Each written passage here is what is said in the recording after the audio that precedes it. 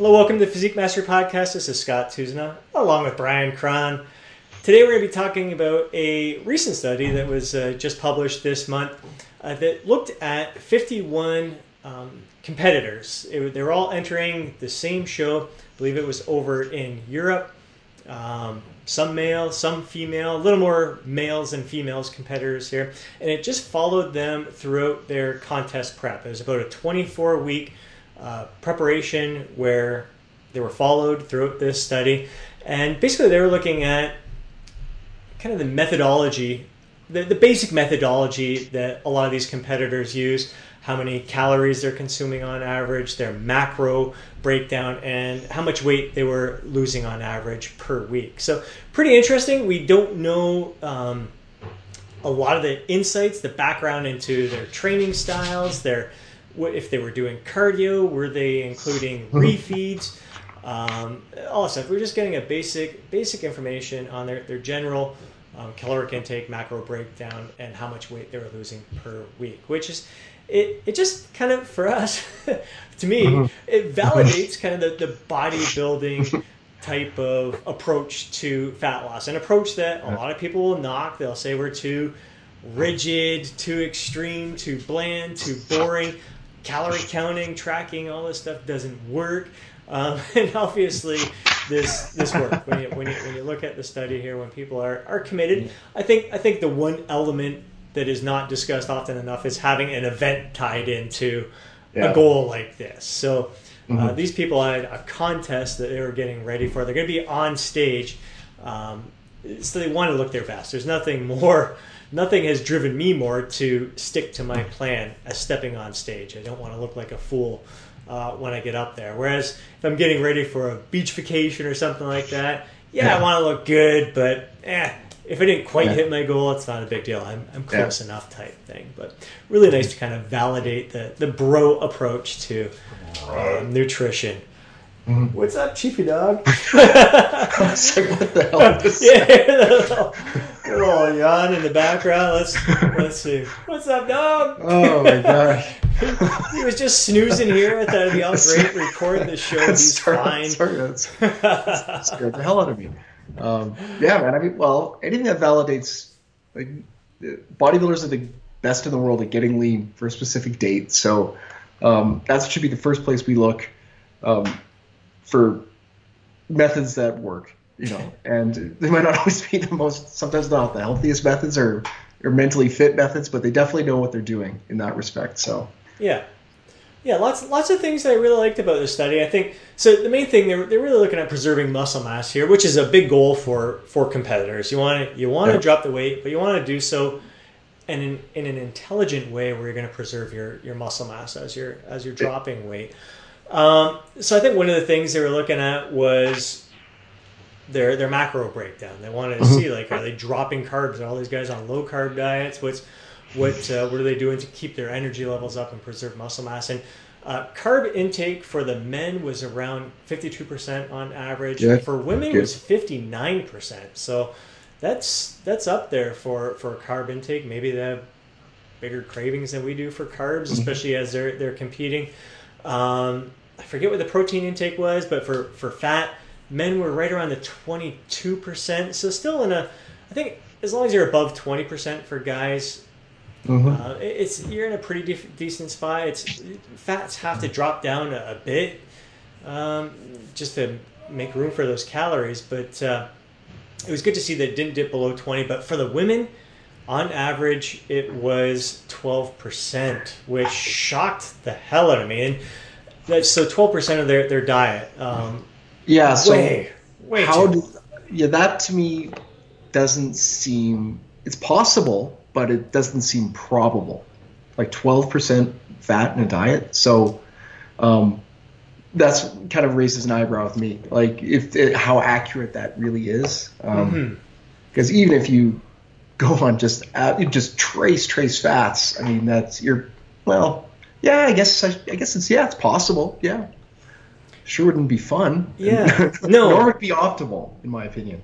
Yeah. And we've talked in the past about errors in tracking. That's the one thing I look at is it's self-reported Okay. numbers that people are giving, and there's definitely a large room for error in that. A lot of people, like when they're dieting, they tend to underestimate what they're eating when they report your stuff. But I was actually surprised with this study that the numbers were relatively high. On average, I think for the women was between 1,700 and 1,800 calories. For men, it was like above 3,000. This was at the start. I think they broke it down in phases. They broke it down 3 phases where they were reporting in, and it tapered as they got closer to the contest size. So calories were dropping, but on average 12%. Like even if you're, I don't know if it was a reporting error, but if that's an error, obviously some women would be even lower than 12%. Some would be a little bit higher, but I almost wonder if among female competitors, if it's not so much a carb phobia that we see out there in the general population, if maybe women in prep are more fat phobic and avoiding fats, and then just to keep room for other tasty foods that are higher in carbs or something. It does speak to the one of the problems, legitimate problem with a really strict quote unquote bodybuilding diet is you're probably eating the same foods day in, day out, like most people do, especially towards the end. And if they are exclusively using extremely low fat proteins, like tilapia and canned tuna, and even avoiding oatmeal for the trace fat, and just that is possible, and that is a legit issue with a strict bodybuilding diet, is that you can have these nutritional deficiencies, but context is everything. Like they're not following that year round. It's for hopefully like a very kind of condensed period, unless these people were prepping at 12% the whole time. I mean, that's right. Yeah. No, I think it would have dropped down. It seems to I'll have to take a look at that a little bit deeper, but I think it's more on average throughout that 24-week period that it was 12%. And the crazy thing is that these people were coached. Like 88% of the women had a coach. So you've got a coach and they're fine. Like that'd be a red flag for me. Like 12%. Hell no. You got to get that up there. I don't, especially for a women. I don't like to see them below 20% fat intake. Hormonally, I think it's gonna mess them up pretty darn good. But, well, there's a lot, and it didn't go into other things like you mentioned. Like, did they, like kind of the minutia things we talk about, like refeeds and their meal timing, meal frequency. None of that, which is kind of good in a sense, because those are things that a lot of people vote. Let's look at all the bodybuilders who followed intermittent fasting versus all the bodybuilders who did it. Yeah, it get crazy there. But no, it just focused on their caloric and their macro intake and kind of took that average there. So no minutia. But the great thing is that it was a nice, slow and steady process, like losing on average just under 0.5% of their total body weight per week, which is a nice, slow and steady approach, which is great. It all comes down to giving yourself enough time. That's something that a lot of people don't do when they're aiming to lose fat. It's all about the 12-week contest. And here there's like doubled the time of a normal transformation that you see out there. So that was really good to see. I'm going to let my dog out. You can keep talking there. Well, I'm always very skeptical of anything where it's self-reported to. I always factor in a high degree of skepticism, because especially in that competitive, like when people start getting really deprived, the numbers tend to get fudged a little bit. And I know a great many coaches who deliberately, not saying I've never done this, but they will deliberately set calories low, just knowing that their clients they're gonna come in higher anyway. Yeah. So they kind of fabricate in a buffer. It works. I try not to do that too often. I admit I've done that with myself. I'll deliberately, set my numbers on the low end, knowing that, out of kind of laziness, that I'll probably come in, because I don't measure super strictly all the time. I'm coming in a couple hundred calories over, and I still get to the same place. So that is a limitation with anything that's like self-reported like that. So unless they're getting their meals delivered to them by whomever's conducting the study, and everything's controlled, and they're being followed around by somebody with a taser. So if they like graze at something, they get zapped. You have to always kind of like, take it with a grain of salt. Yeah. But, yeah. No, I think this was just kind of the cool thing about it. It was just getting a general idea of a typical kind of prep that people would go through. And I'm sure all of them had their own little intricacies, their little differences and everything. And that's a good thing too. Just finding something that works for you just based on a caloric intake, your macro breakdown that suits you best, and just knowing more than anything what's going to allow you to take that nice, slow, and steady approach. But yeah, I think the big takeaways from this is to give yourself time. Like take that slow and steady approach, and but you do things a bit differently, though. I know you prefer to jump in a little bit more aggressively than actually bring calories up a little bit. So this was these guys in this study. On average, people like their calories dropped. I think it was lower. Like at the end, towards the contest date, it was like 500 to 800 calories less than at the beginning. So that's a pretty significant drop from the beginning time frame. I prefer to do the opposite. Like especially when they said like the focus of this was to preserve lean muscle mass. I like to, in the beginning when you have more fat on your body, be more aggressive because you're less likely to lose muscle mass the more fat you have.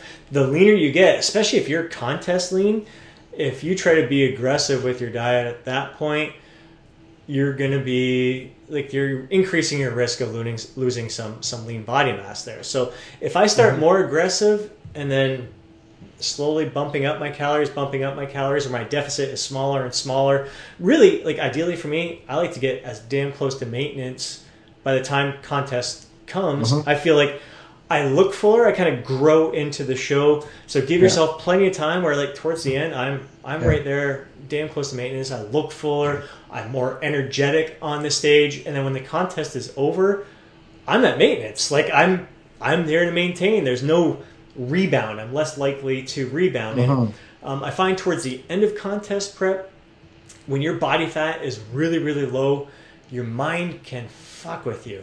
So if you allow yourself to have a little bit more food in your diet, I find you're less likely to go through to lose your mind there, basically. So I think if you're already you're super lean, you've been dieting for 24 weeks here, like the idea of getting more and more aggressive, it's like a more and more stress sign. Like I can't wait for this to be over. I can't wait for this to be over. So I prefer to take the opposite approach there. It makes sense. I mean, the way they do it is pretty much typical. And the reason for lowering your calories is that your metabolic rate lowers. Like you lose body weight, your metabolism is going to slow down. You don't burn as many calories. So you just move less. You end up. Yeah, and I guess that's the other reason why I like to bump up my calories as I go. I have more energy. Like I said, I get on stage, I'm feeling good about myself while everyone else is looking run down. So that's I kind of like to take that opposite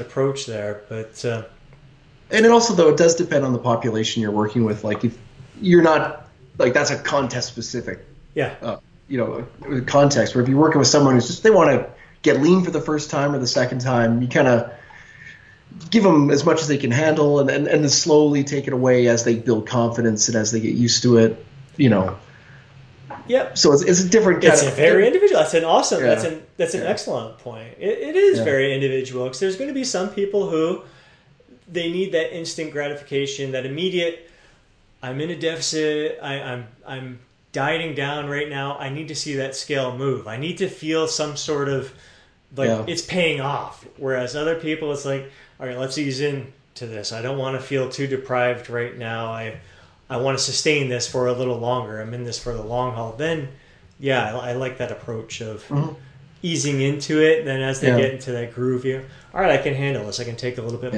more. It's both smart approaches. Yeah, and what do they have in common though is a structure and a plan and not like crazy throwing gimmicks and tricks and chicanery, metabolic chicanery and shit. Just like setting a plan, sticking to it, and not making rapid adjustments. Like that's giving yourself a lot of time. Mm-hmm. Yeah, like those are the really important factors. So cool. Exactly. Very cool, man. Yeah. It would be fun to see more insights into everything else that goes on in their lifestyle, their training. Do they do cardio? How are they sleeping? Yeah. Supplements, it did break it down. They were taking more supplements than the average person, but in part, I think a lot of that caffeine was a big one for them. Yeah. So obviously they're feeling pretty tired and run down, trying to keep their energy up as they're getting closer. But like protein supplements, all that, they had a list of things that they were taking. It's kind of standard stuff to get them through the prep there. But yeah, it would have been nice to have some more insights. But at the same time, I'm really glad that it was bare bones basic, just focused on the intake that they were going for and the consistent progress. It was all about consistency and tracking and just staying on top of it. So because that's literally 90% of it. Exactly. Very cool. I'll make sure I link down below to the study there. You guys can take a look at it. The whole thing is out there in the public, and it's pretty interesting stuff to take a look at. And that's it for today. Physique Mastery Podcast. We'll catch you again next time.